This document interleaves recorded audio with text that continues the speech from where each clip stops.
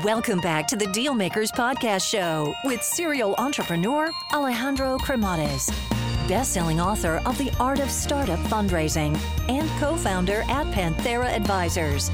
In this podcast, we ask our guests about their successful acquisitions and financing rounds.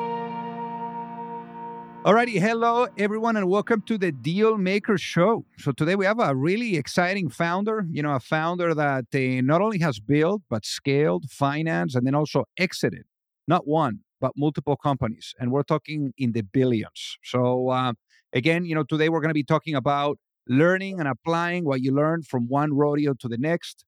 Also scaling, especially on very complex environments. Also being able to be open-minded and to do great stuff. Not a lot. I've been doing a lot with less, especially, now as we're thinking about the macro environment and things like that, thinking about structuring your business, also taking your nose off, from the weeds and being able to look, at the horizon and think and get creative. In our case, with our guest today, he's been practicing medicine in addition to building and scaling companies all along the way. So again, incredible stuff, what we have ahead of us. So without further ado, let's welcome our guest today, Rahul Kakkar. Welcome to the show. Alejandro, thank you so much. I appreciate your interest. So originally born in Hamburg, but not that you had the opportunity to see much, because you came here to the U.S. at the age of 1. So give us a walk through memory lane. How was life growing up? Yeah, absolutely. I think my father came here as an immigrant from India by way of Germany, really looking for a better life for his family, and did well enough in the steel industry in Lynn, Massachusetts, very, very middle class household, really to set me up, frankly, to try to make a better impact in the world. And I think I take a lot of my inspiration from him and what he sacrificed coming here. So I think growing up, obviously between two cultures, is always a bit challenging.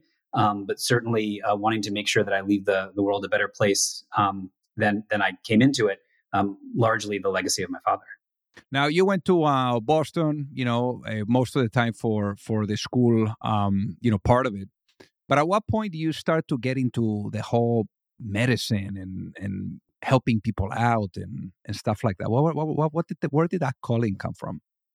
I think when I was in high school in Belmont, Massachusetts, I think coming from a very conservative home, there was very few career paths that were afforded to me. Medicine was certainly one of them. But I knew from the very beginning that although there was a lot of pressure to move into medicine, that practicing medicine full time was not going to be enough. It's going to sound a little trite, perhaps, but during an away medical rotation when I was in Tanzania, Africa, I actually was reading many of Ayn Rand's books and became inspired with this idea of knowing how to use tools in order to be a better tool maker. And I think that really sparked my interest in not just helping people, but furthering the tools we make and use to help people. And that really was where I found this bridge between both medicine and entrepreneurship that has carried me, really for the last 2 decades. Now, one thing that is very interesting is how initially you thought that things were going to be out for you on the research side of things, maybe more on the academia, and how that has matured more nowadays into the business side. But obviously, you still, practice on the medicine side of things as a doctor. But at what point, do you realize that, hey, maybe academia or research, is not so much what is there for me and my future, but more perhaps, the business and practicing.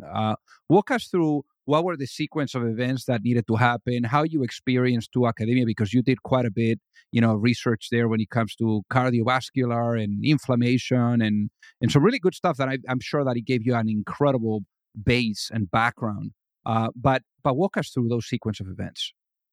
Yeah, I think, hearkening back again to some of those stories that I read when I was in medical school, many of those protagonists had a very profound technical knowledge, even though they were operating at a higher strategic level. And even though my training, even before medical school, when I was doing research in the summers during college at Tufts University, but then particularly between medical school and residency, when I was in Chicago for 3 years doing a postdoctoral fellowship, and then in my cardiology fellowship, when I did a second postdoctoral fellowship at the bench doing the science, recognize, that I am a physician scientist at heart, but I naturally think strategically. And I think the spark or the idea that perhaps academia was not my path really came from two individuals in my training.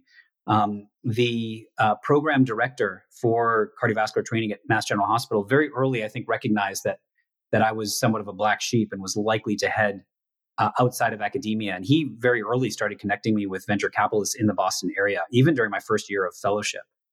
And then, later on in my fellowship, as I entered the lab, I had many debates, robust debates, very healthy debates with my principal investigator, with my PI, who was very clear at what it would take to become an academic researcher.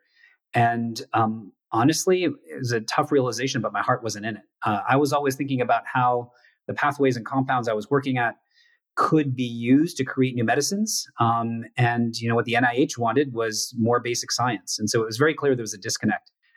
So at the end of my fellowship, it was a tough decision, but I sort of abruptly decided that I was not going to pursue academic medicine any further. Although I still wanted to treat patients. I never wanted to be too far from the bedside. So out of all things, why AstraZeneca was the door that you thought was the most exciting to knock on? Yeah, AstraZeneca itself as an organization was not the draw. It was an individual. It was Don Frail. And I think if you look at, as I think back about my career over the last 10 plus years, since finishing fellowship at least, it is really marked with profound influence of certain mentors and individuals along the way. I've mentioned a few already, my program director at MGH, my lab PI at MGH, and then the gentleman, Don Frail at AstraZeneca, who was building a very exciting group within AstraZeneca, but it was really learning how to develop drugs from him that was the real draw. Because like I said, when I was in my fellowship, all I wanted to do was make new medicines to treat patients who were suffering from the limited tools that we have. And he really has a passion for being what he calls a drug hunter. And I think that was a real draw. And even since then, through the world of biotech, I've just had individuals who have trusted me, put their faith in me, seen potential in me, and I've used that as a source of both confidence, but also as a source of saying, I want to do good by these people who seem to trust me and put their faith in me. So then with AstraZeneca, obviously, that was like the first, real experience when it came to business. How was that for you, and what was the biggest lesson that you took away from that journey? My goodness, Alejandro, if I could tell you in retrospect how green I was coming out of academia into drug development for the first time, it's almost embarrassing. But I had not just Don Frail, but the entire group, what was called the New Opportunities Group at AstraZeneca, mostly based in the UK, all of who became friends over time. They were incredibly patient with me, incredibly generous with their teaching, generous with their time, and many of them took me under their wing. And, I'm sure we'll get to this, but as I think about the culture that we're building at Tome Biosciences now, much of it is drawn from that early open exuberance that we all shared at AstraZeneca. All of us trying to help each other be the best drug developers we can, all of us working together, very little ego around the table. And that's very much the culture that we tried to build at Tome Biosciences. And I think why even in the 2 years we've been operating, we've been so successful. That cultural piece that was part of that group at AstraZeneca that Don really fostered is how you bring out the best in people. And we'll talk about that in just a little bit. Now, talk to us about venturing into the unknown with your first company, with the first company that you were really founder, which was Corvidia Therapeutics. Yeah, Corvidia was really an extension of the science I had been doing at Mass General in terms of my interest in inflammation and cardiovascular disease. And it was a bit of a rocky path to get there. I was in AstraZeneca. Myself and another scientist created this hypothesis around using an AstraZeneca molecule, an antibody against an interleukin IL-6, which was in many ways related to the research I was doing at MGH prior to leaving, saying, look, there's a real unmet need for addressing the inflammation and the risk inflammation poses to heart disease. But AstraZeneca has its own strategies, and that concept was very much off strategy. And I remember in the summer of must have been summer of 2015, we brought the concept to the cardiovascular therapeutic area, and they deemed it too high risk to pursue. It was one of the most difficult summers of my life because I was at one point crestfallen that something I really believed in as a scientist and a physician, as a cardiologist, was not something that a large pharmaceutical company saw as on strategy.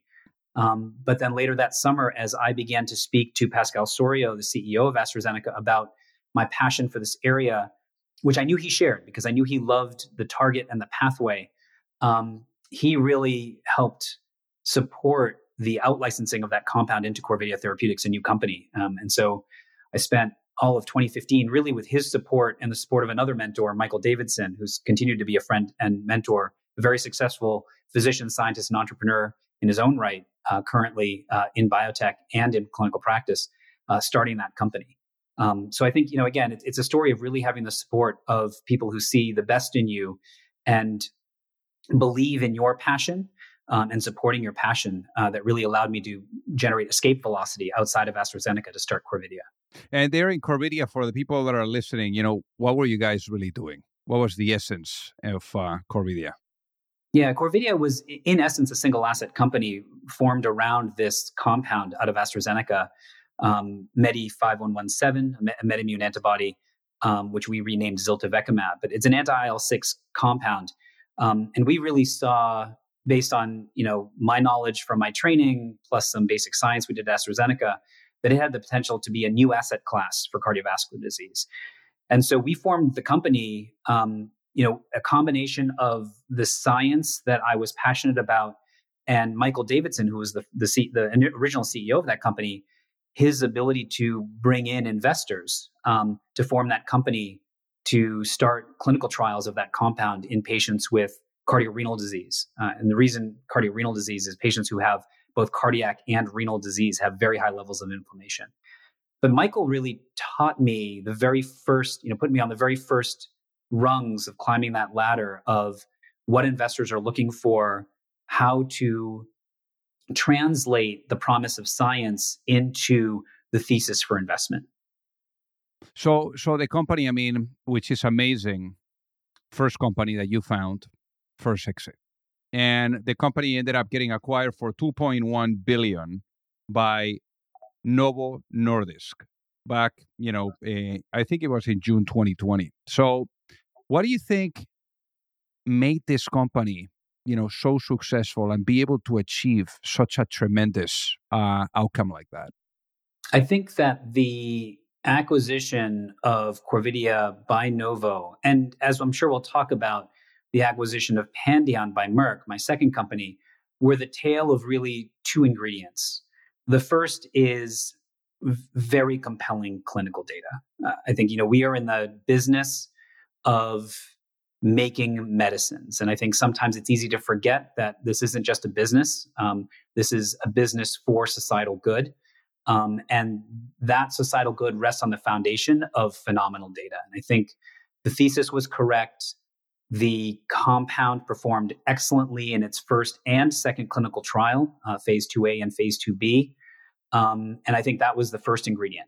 Just two very consistent and profound clinical trial results. And the second piece was honestly a bit of luck. We were in the right place at the right time. Novo Nordisk was looking to build their cardiovascular franchise. That was their first major deal in quite a while, particularly in the cardiovascular space. They were growing their presence in cardiovascular with the SGLT2 inhibitors. And we had the right data at the right time on strategy for a company, Novo, that was looking to put real money to work. And they've continued, right? Now that drug is in a large phase 3 clinical trial. Cardiovascular phase 3s are multi-$100 million prospects. And so they've continued to stay very committed to the field. So I think the combination of strong data and then, having your ear to the tracks of what the strategies are for large strategic companies, so that you are in the right place at the right time, right? This old adage, fortune favors the prepared. The data can make you prepared, but in order to have the good fortune of being picked up by a large pharmaceutical company who believes what you believe, you have to be aware of the strategic imperatives of those companies. And that takes a bit of luck. So in that regard too, I mean, luck, at the end of the day, I hear you, but luck, is opportunity, meets preparation, right? So in your guys' case, when it came to being prepared to go through a transaction of that level, what was the process like? What is typically the process of getting an acquisition like that? Make us insiders. Yeah, absolutely. So I can speak more to the process at Pandion, as I was the chief medical officer of Corvidia, and the second CEO of that company, Mark DeGaradel, and the head of business development, Ram Iyer, really led the transaction. But again, like I said, I think having the right data is the foundation, but it's not the house. The house is really built on that data in terms of telling a story, and telling a story that involves the commercial potential of the pharmaceutical, where it fits in the competitive landscape, not today's competitive landscape, but the future competitive landscape.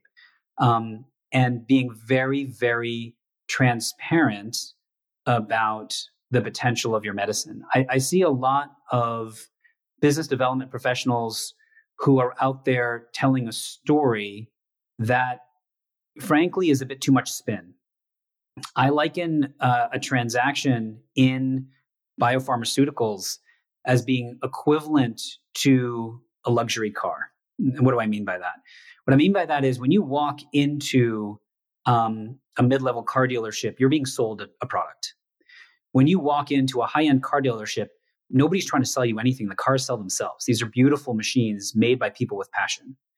And I think a good drug that is built by scientists who have true passion, where the data validates that passion, it's educating and it's informing your counterparty of what you see, but you never have to spin. The good data sells itself. And so while you do have to be in the right place at the right time, and your point is well taken, that luck is preparedness and opportunity, I do think that, being very honest with yourself, as one consultant told me, not being afraid to say when your baby is ugly and maybe perhaps needs more research, needs more work. Is it the right time to be telling the story? Or is it the right time to keep your head down and execute until the story is more refined? Those are some of the nuances of doing a deal that I think get overlooked, because I don't believe that a deal can ever be engineered. I believe that a deal gets done at the right time on the right data. And sometimes you have to be very honest with yourself that it may not be the right time. Hey guys, so pardon the interruption here. So I got to tell you that, for those of you that are either looking to raise money or you're looking to get your company acquired, you don't have to be alone. There's a lot of psychology that needs to be blended with strategy, with methodology, with process. And it's very hard. And already doing your business alone is super, super difficult. So I remember, back then when I was an entrepreneur, I kept really experiencing the challenge of either knowing or finding the right type of access to the right type of investors, or really understanding what was the right type of guidance, that would carry me through the process, whether it was with seeking money or with going through the acquisition.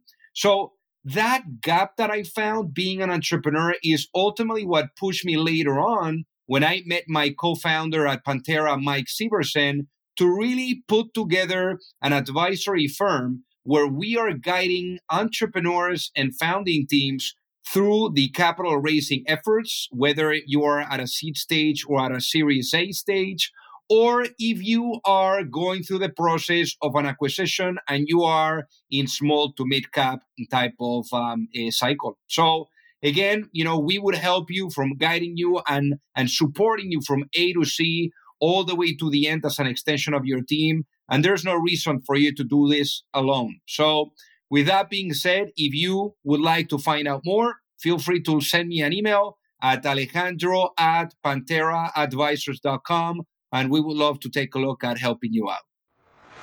And you were alluding to it, with Pandion, basically 1.8 billion acquisition, it got acquired by Merck. Unbelievable, one after the other. What a streak here. Now in your case, I want to ask you there, when you think about timing, to do a transaction, to get your company acquired, when do you know is the right time to sell the business? So the short answer is never. I never try to sell a business. I've never intended to sell a business, particularly at Pandion, where I was CEO and intimately involved in the deal with our head of BD, a very, very talented head of BD, Vikas Goyal. Merck had been following our progress for 2 years. They had started with proposals to acquire our lead asset, then co-develop our lead asset. And every time we looked objectively at what they were offering and said, look, they're undervaluing the asset, at least what we objectively think the asset is worth. Like I said, we didn't engineer the deal. We didn't bluster and take a position that was unreasonable. We didn't bluff. This wasn't poker. We honestly felt that Merck was undervaluing the compound as they made various proposals over the first 2 years. And at the end of the day, we put our money where our mouth is. We told them that their deal proposals were not aligned with our view of the value of the compound, and we raised a Series B. We told them that their deal proposals were not where the new de-risking data was, and that we were going to execute an IPO, and we did. We told them that the compound had great potential to be first in class. They didn't execute, and so we put the drug into clinic, and the data revealed it was best in class. And so I think in many ways, again, I don't believe deals can be engineered or spun. I think you truly are honest with the data and honest with yourself, then you can execute a deal on your own terms from a position of strength. I think that's the most important point. So it's not so much about engineering the time. It's, a company will come to you and not take no for an answer if you have, done over time what you said you would do and have generated data that is really above reproach. And so that, like I said, means very much to be honest with yourself in terms of your own data. So in this case, Rahul, I guess that you and I can both agree that we're very fortunate because we're girls' dads. No? And I think that when you are a girl's dad, you tend to be more in tune to your emotions, and this is something that perhaps, we learn, when we are, in a household with these young women. Now, I think that if you have that in mind, you've also had the opportunity as well to practice, as in medicine, all along the way, which is remarkable. At the same time that you were building those companies, and I guess my question is, from an emotional perspective, which I would say patient has impacted you the most and why?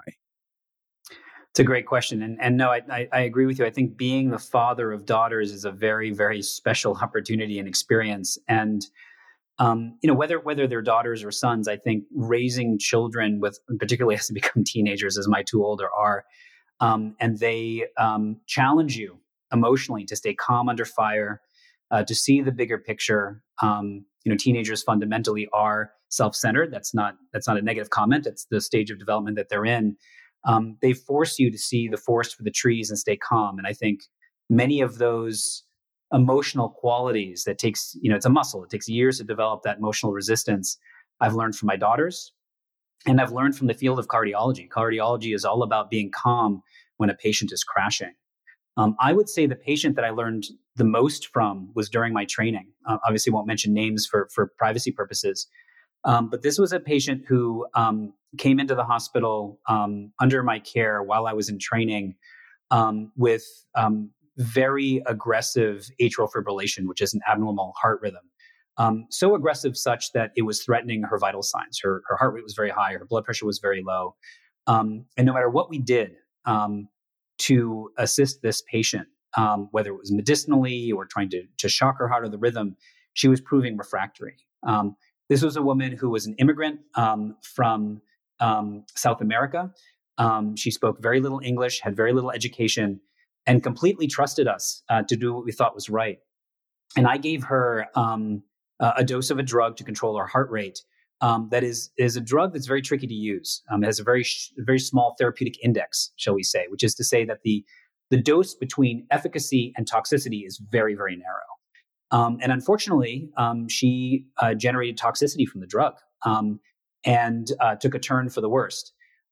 We were able to pull her through, but I remember running that code at her bedside with the entire rapid response team from the hospital gathered around the bed, I had the dual feeling of profound guilt that, had I done something inadvertently to harm this patient, but also competency that I knew I could pull her through. And she ultimately did make it through that procedure. But I think the trust of a patient in extremis, the recognition of competency to help, but also the limits of my competency, all kind of hit me in that one moment during that code.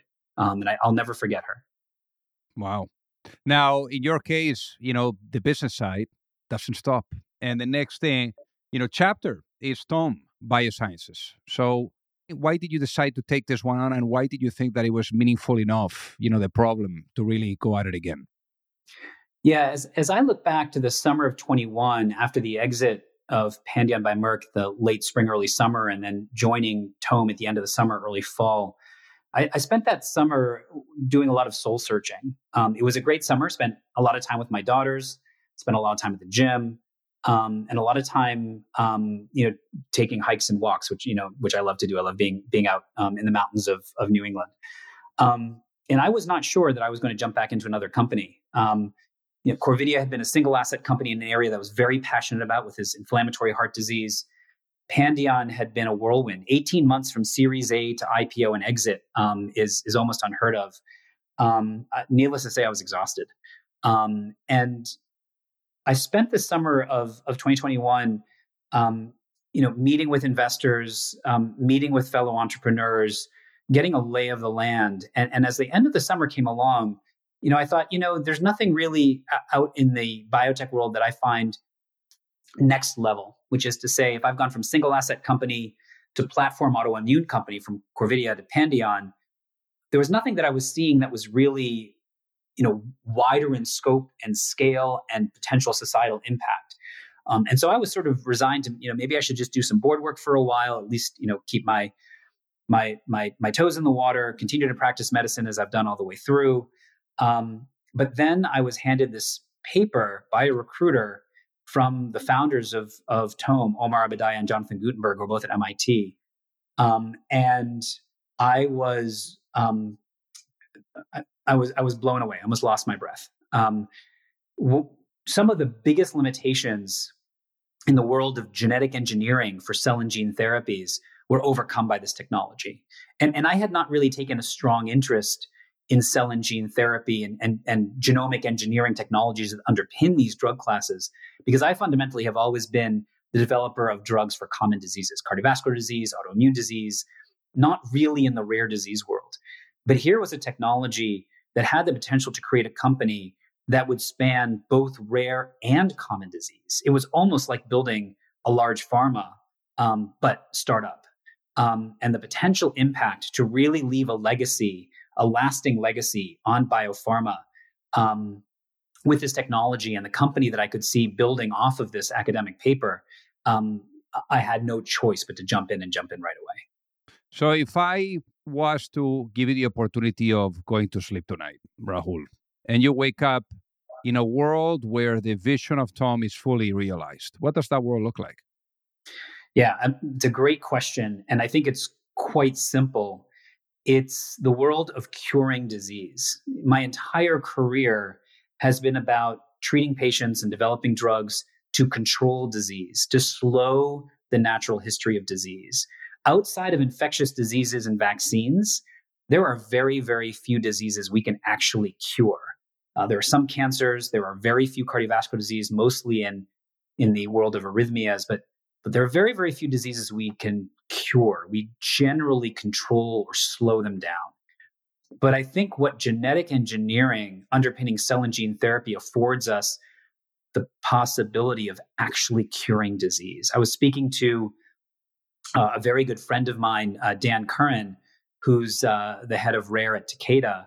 He's been a friend of mine for over a decade, and someone who, over drinks after work, we talk kind of big ideas in biotech quite often. And we were remarking, both of us are trained as physicians, that we weren't using the word cure 10 years ago. And so, waking up in a world where Tome is what I believe it can be, which is the defining company of the age of genomic medicines, which I fundamentally believe the 21st century, as we look back, 50 years from now, 21st century will be the age of genomic medicines, just as the 20th century was the age of antimicrobial and antiviral therapies. That Tome will be a company that defines the age, and defines the age by bringing cures to rare genetic diseases through its gene therapies, and cures to more common diseases through the broad application and the democratization of cell therapies.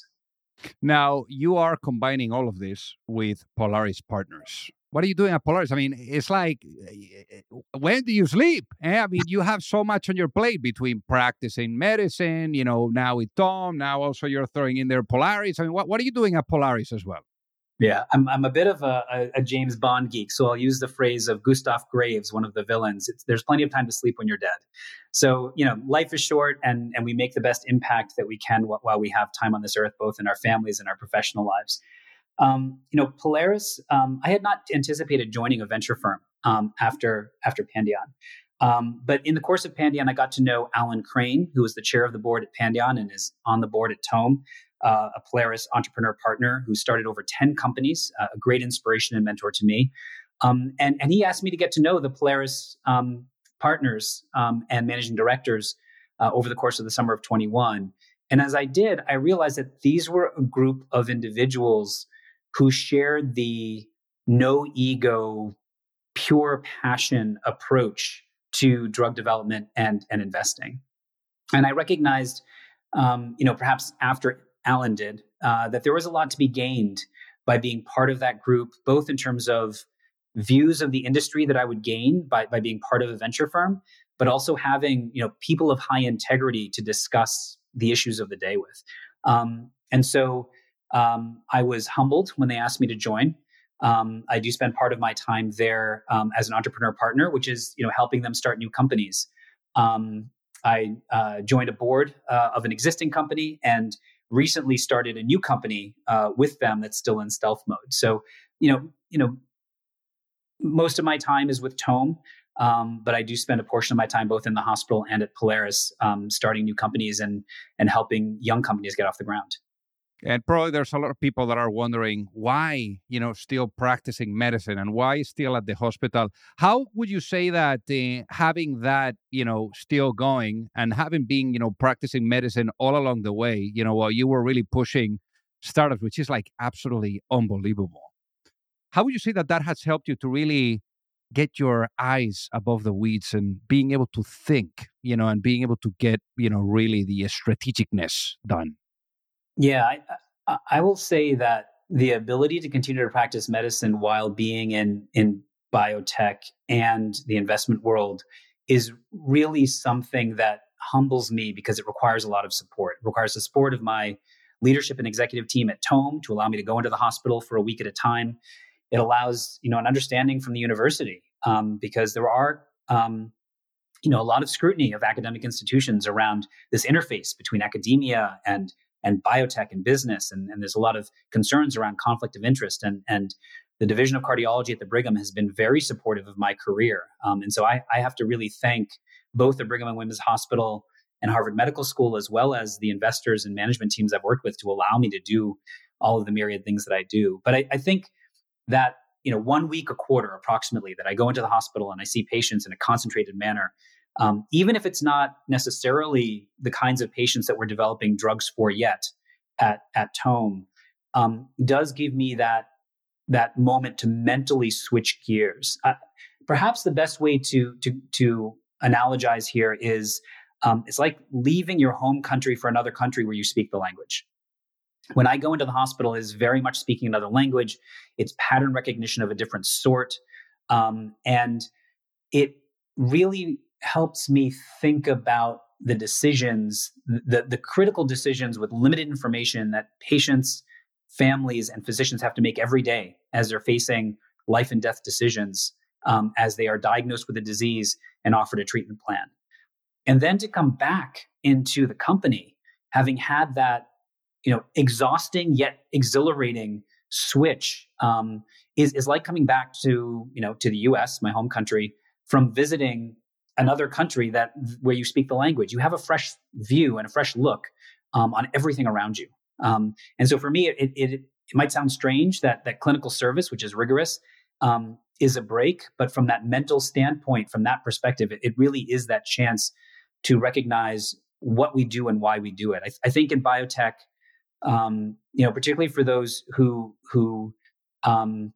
spend their time with their head in cap tables and P&Ls and pitching, which is the day job, it can sometimes be abstract to think about the patients we serve. But I really do encourage all entrepreneurs and executives to not just spend time with physicians as KOLs, but with physicians to understand why they do what they do, the integrity and passion they bring to their job. And frankly, I think as biotech executives, we should be echoing the integrity and the passion of physicians in what we do every day. So let's say I put you into a time machine right now, Rahul, and I bring you back in time. It could be back in time to that moment where you were thinking about switching from research to business, or maybe, even a tiny bit later where you were thinking about starting your own company after, giving your notice perhaps at AstraZeneca. So let's say you are able to have a sit down with that younger Rahul, and you're able to give that younger Rahul one piece of advice before launching a company. What would that be and why, given what you know now? I think when we talk about the risk of starting a company, I never saw, despite the fact I had, 2 young daughters at the time, I never saw starting a company as a real risk because I had true confidence in the science and the unmet need. But perhaps I could have been a bit cooler under fire. And I think, over time, this is what we learned. We talked about it, raising teenagers or managing teams. You learn that the emotional acuity in the moment doesn't always mean you have to become activated. And so I think, I was sometimes a bit of a bull in a china shop as a younger man, very ambitious, very hungry, and very passionate. And I think I probably would have told him to take a breath every once in a while, unplug for a bit. Good things will come, and they're more likely to come with less gray hair if you see the forest for the trees. I love it. So, Rahul, for the people that are listening that would love to reach out and say hi, what is the best way for them to do so? I'm actually very, very accessible, both through Polaris or through Tome, and I'm always happy to speak to those who have interest. Amazing. Well, hey, Rahul, thank you so much for being on the Dealmaker Show today. It has been an honor to have you with us. The pleasure has been mine. A humble thanks, Alejandro. If you like the show, make sure that you hit that subscribe button. If you could leave a review as well, that would be fantastic. And if you got any value, either from this episode or from the show itself, share it with a friend. Perhaps they also appreciate it. So also remember that if you need any help, whether it is with your fundraising efforts or with selling your business, you can reach me at alejandro@pantheraadvisors.com. You've reached the end of another episode of the Dealmakers podcast. For free resources and materials, head over to alejandrocremades.com. Thank you for listening, and see you at the next episode.